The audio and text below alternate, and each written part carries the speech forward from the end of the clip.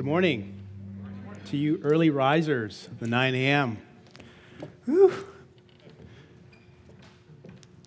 And thanks for leading us in the musical worship team. We appreciate your leading us into God's presence through musical worship. So let me ask you a question this morning. How many of you, and no show of hands, but how many of you have ever experienced an unexpected change in plans? Yes, I think at some point we have in various degrees, right? Like maybe you, from a young age, thought you were going to be like in the medical profession. You're going to be a doctor or a psychologist, but you end up in the armed forces. Or maybe you, since you're like a kid or junior high, you thought you would be serving God in the mission field and somewhere, someplace in the earth, and you've never left the province at 40 years of age. Or maybe you thought and hoped and dreamt that you would have this huge family, and God has seen fit to not allow you to conceive. Or maybe the reverse. You didn't really want kids, and now you have like 4.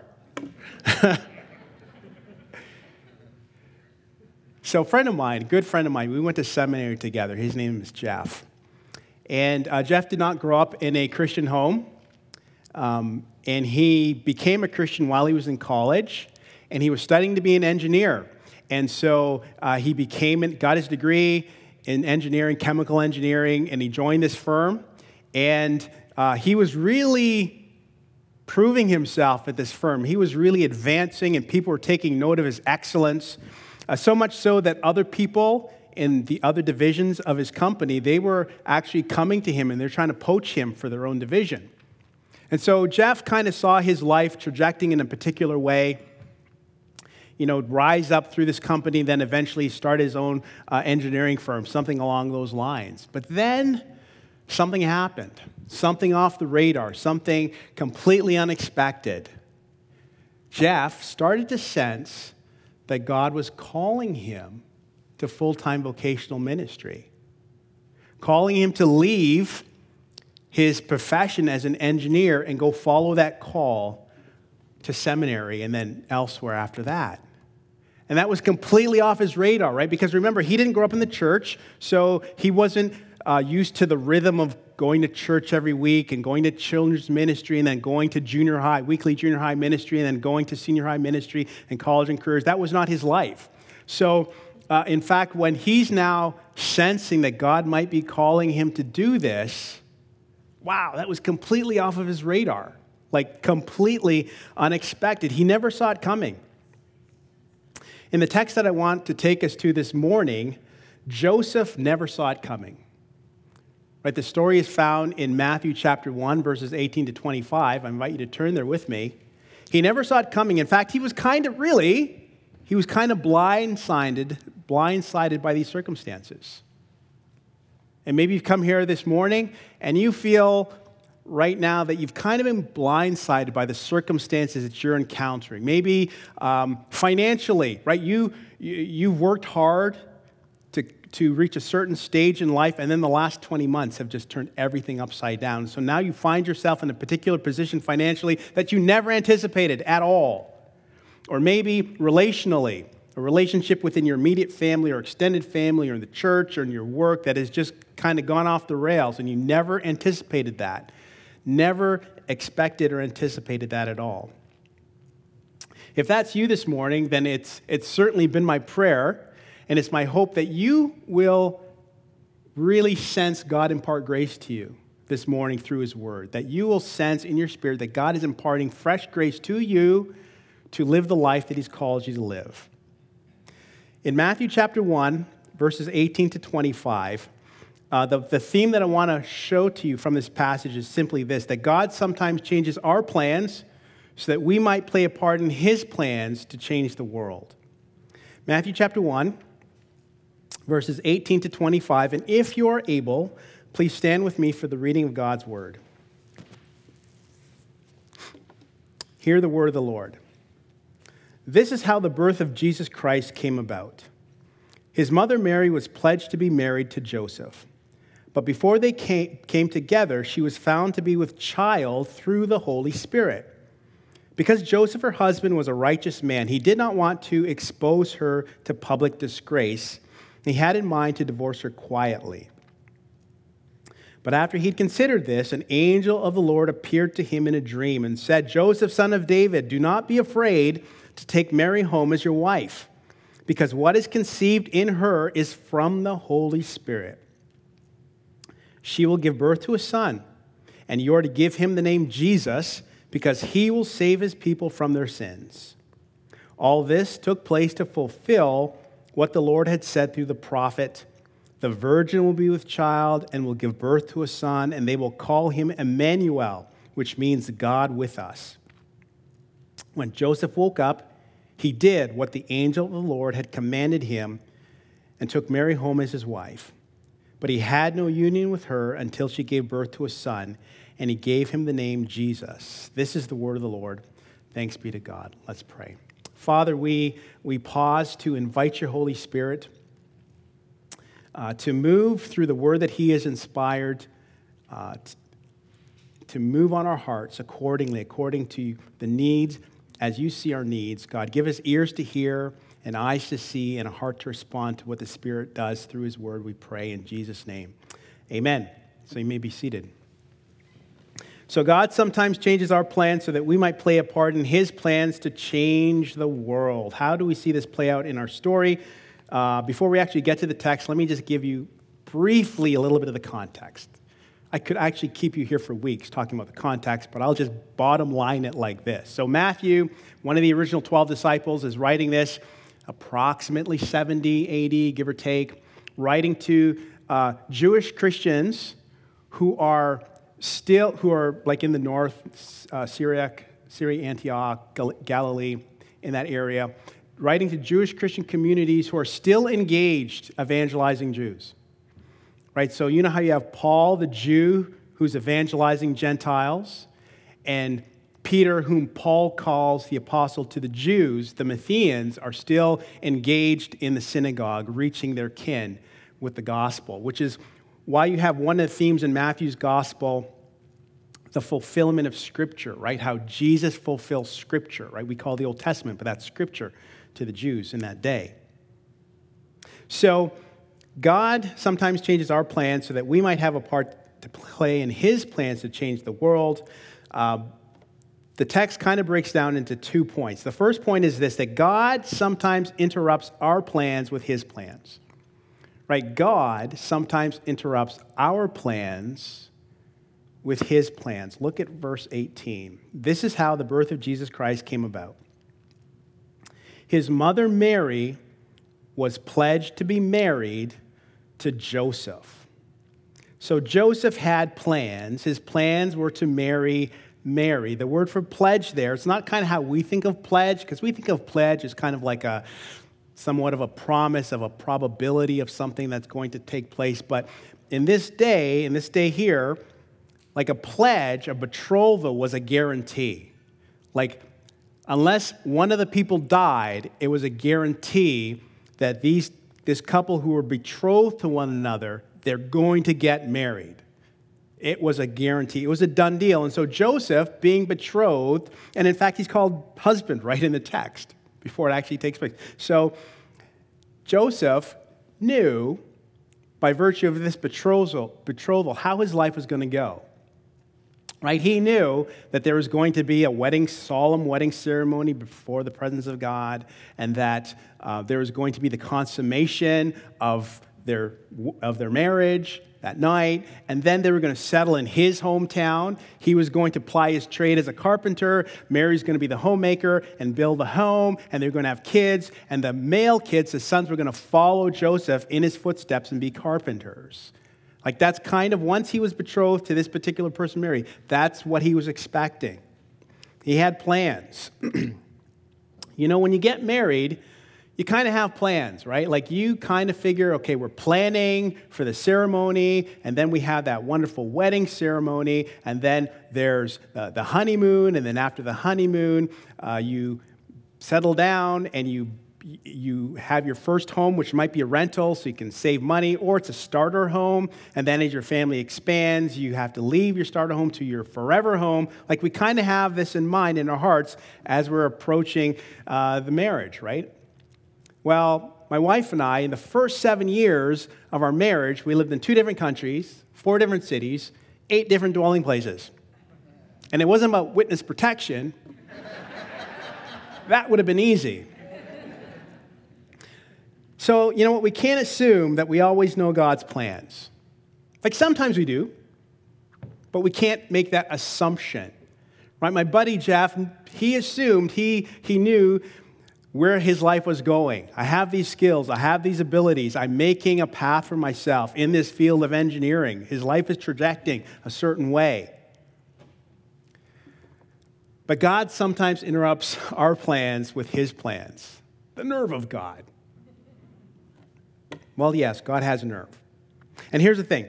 Our initial response to God's plans is often the wrong response. Let's keep reading in verse 18. But before they came together, she was found to be with child through the Holy Spirit. Because Joseph, her husband, was a righteous man, he did not want to expose her to public disgrace. He had in mind to divorce her quietly. So Joseph's initial response when Mary shares this news with him, Joseph, I'm pregnant. She shares this news with him. His initial response, through the hurt, through the sense of betrayal, anger, he's going to divorce her. And he has God's permission, right? Deuteronomy 24, 1-4 says he has God's permission to divorce his wife because of her marital unfaithfulness as he perceives it. And not only does he have God's permission, but rabbinic law at that time mandated that he divorce her. But because he's a righteous person, a righteous man, he's not going to out her. Right? He's not going to publicly shame her. Right? He's not going to post her on the cheater's website or on Facebook or on social media of some sort. He's not going to do that, as angry and as humiliated and as hurt as he is. He's not going to out her and publicly shame her because he's a righteous man. But nevertheless, he's still about to do the wrong thing. His initial response is still the wrong one. You know, when my friend Jeff recognized that God was calling him to full-time ministry, so he left his career as an engineer and he went to seminary, and he did a year at that seminary, and then he ran out of money, which kind of happens sometimes, I guess. And not I guess, I know, I've lived that. So anyway, he comes back home to financially refuel. So the goal is, I have these remaining years of seminary left. I've got to pack away this amount of money in a shorter period of time so I can get back to it. So he comes back and he's looking for, occupation, a job in his field, because you're going to make way more money in engineering than you are as a pastor, right? And so he's looking and no open doors. But then this church in Ottawa comes, hears about Jeff, says, hey, would you consider being our youth pastor? And Jeff is like, let me see. I'm not a youth guy. He already knew that. He didn't know exactly where he'd go in ministry, but he knew he wasn't a youth guy. This was a small church, so this was a brand new position at a small church, and they're paying him peanuts because it's a small church, and they don't know how much they can really afford. So they're paying him peanuts, and this is, in 1999, 2000, the high-tech boom, Ottawa, Silicon Valley North. Nortel is the king of the hill. So Ottawa at that time was the 3rd most expensive city in Canada behind Toronto and Vancouver to live in. Job that not really his gift mix, making peanuts in the 3rd most expensive city in Canada. And the goal is to pack away as much money as possible so he can go back and finish his degree. How about no? But you know what? Our initial response to God's plans can be wrong. Let me ask you a question this morning. Look at your particular situation, particular circumstances that you're in, and you have been reflecting and you've come up with a particular course of action, whether that's in relationship, finances, whatever it is. Is it possible that the course of action that you've planned is the wrong course of action? Right? God sometimes interrupts our plans with his plans, and the initial response to God's plans is sometimes the wrong response. Second thing I want to point to you from our passage is this, that God always desires that we make his plans our plans. God always desires that we make his plans our plans. Look at verses 20 and 21. But after he had considered this, an angel of the Lord appeared to him in a dream and said, Joseph, son of David, do not be afraid to take Mary home as your wife, because what is conceived in her is from the Holy Spirit. She will give birth to a son, and you are to give him the name Jesus, because he will save his people from their sins. So on the one hand, God's plans are always best, because whereas our plans are for us, God's plans are for everyone. Right? When this happens, and Joseph is just confronted with these completely unexpected circumstances with his betrothed's pregnancy, he's naturally thinking about himself. I mean, it's only natural. He's the victim, so to speak, the hurt one, the betrayed one. So he's thinking about himself. Okay, God says, Deuteronomy 24, I can divorce her. Rabbinic teaching says I have to divorce her. I'm going to cut my losses and reboot with someone else. So all my plans with her, done, cut off. I'm going to reboot. Because he's thinking about himself. But God invades his space. And God effectively tells Joseph, you know what, Joseph, life isn't just about you. The life that you live is not just about you. You have to live it, but none of us live our lives in isolation. We live lives that are interdependent with other people. You are interconnected with people here, with people outside of this church, with people outside of Cambridge, outside of Ontario. Our lives are interconnected. We do not live our lives in a vacuum. And so the life that you live is never just about you. It might feel like it's just about you, and it is your life because you do have to live it, but it's never, ever just about you. What was going on with Joseph, it wasn't just about him. So know this, whatever you're going through right now, whatever circumstances that you find yourselves in, blindsided by, it is not just about you. God's plans are always best because whereas our plans are for us, God's plans are for everyone. On the other hand, God's plans are always best because whereas our plans are temporary, God's plans are forever. Look at verses 22 and 23. All this took place to fulfill what the Lord had said through the prophet. The virgin will be with child and will give birth to a son, and they will call him Emmanuel, which means God with us. So Joseph's plans were very limited, right? They were about him and his wife-to-be and his kids and maybe his grandkids, but they're very limited. But God's plans are unlimited. Like God's plans stretch from eternity past, like infinity past. They break into our timeline and they extend all the way into the future and the forever future. Right? God's plans are completely unlimited. So God's plans are always best because they're for everyone, they're forever, and that's why God invites us to join him in the outworking of his plans. God graciously invites us to join him in the outworking of his best and forever plans. Look at verses 24 and 25.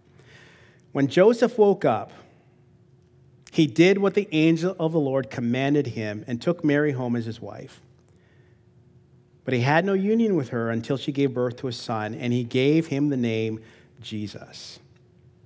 So Joseph's knee-jerk reaction is the opposite of God's plans, right? To cut his loss and start all over again, to reboot, concerned about himself. Like going into this, he's concerned about himself, his wife-to-be, his future kids, maybe grandkids. But God's plans, they're for Joseph. They include Joseph. It is his life. They extend beyond him to his wife, to his kids, and to the whole world, because one of Mary's sons is Jesus. And through Jesus, the whole world would be blessed. I love how Luke puts it in his gospel. Luke says, "Behold, I bring you good news that will be of great joy for all the people. Today, in the town of David, a Savior has been born to you.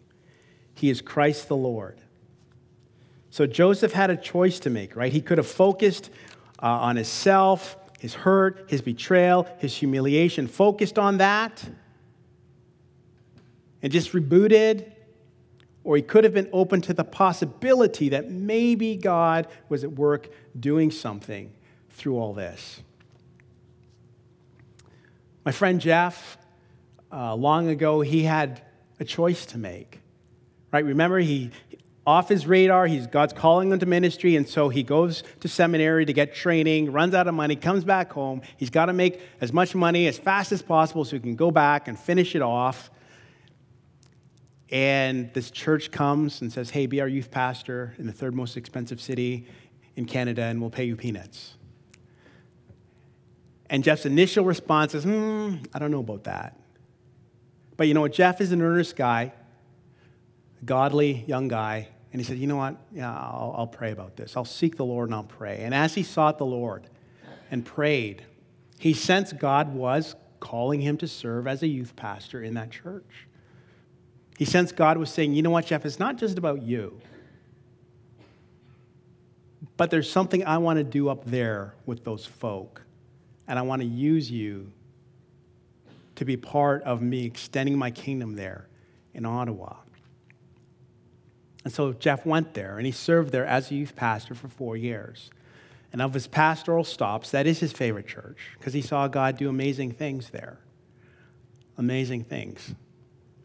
And yeah, by the way, Jeff did make it back to school. He did 4 years there, and then he went back to school full-time, finished it off as a full-time student, debt-free. God sometimes changes our plans so that we might play a part in his plans to change the world. So let me ask you a question this morning. Are you open to that possibility that perhaps God is inviting you to take up his plans to change the world around you? And are you ready? Please pray with me.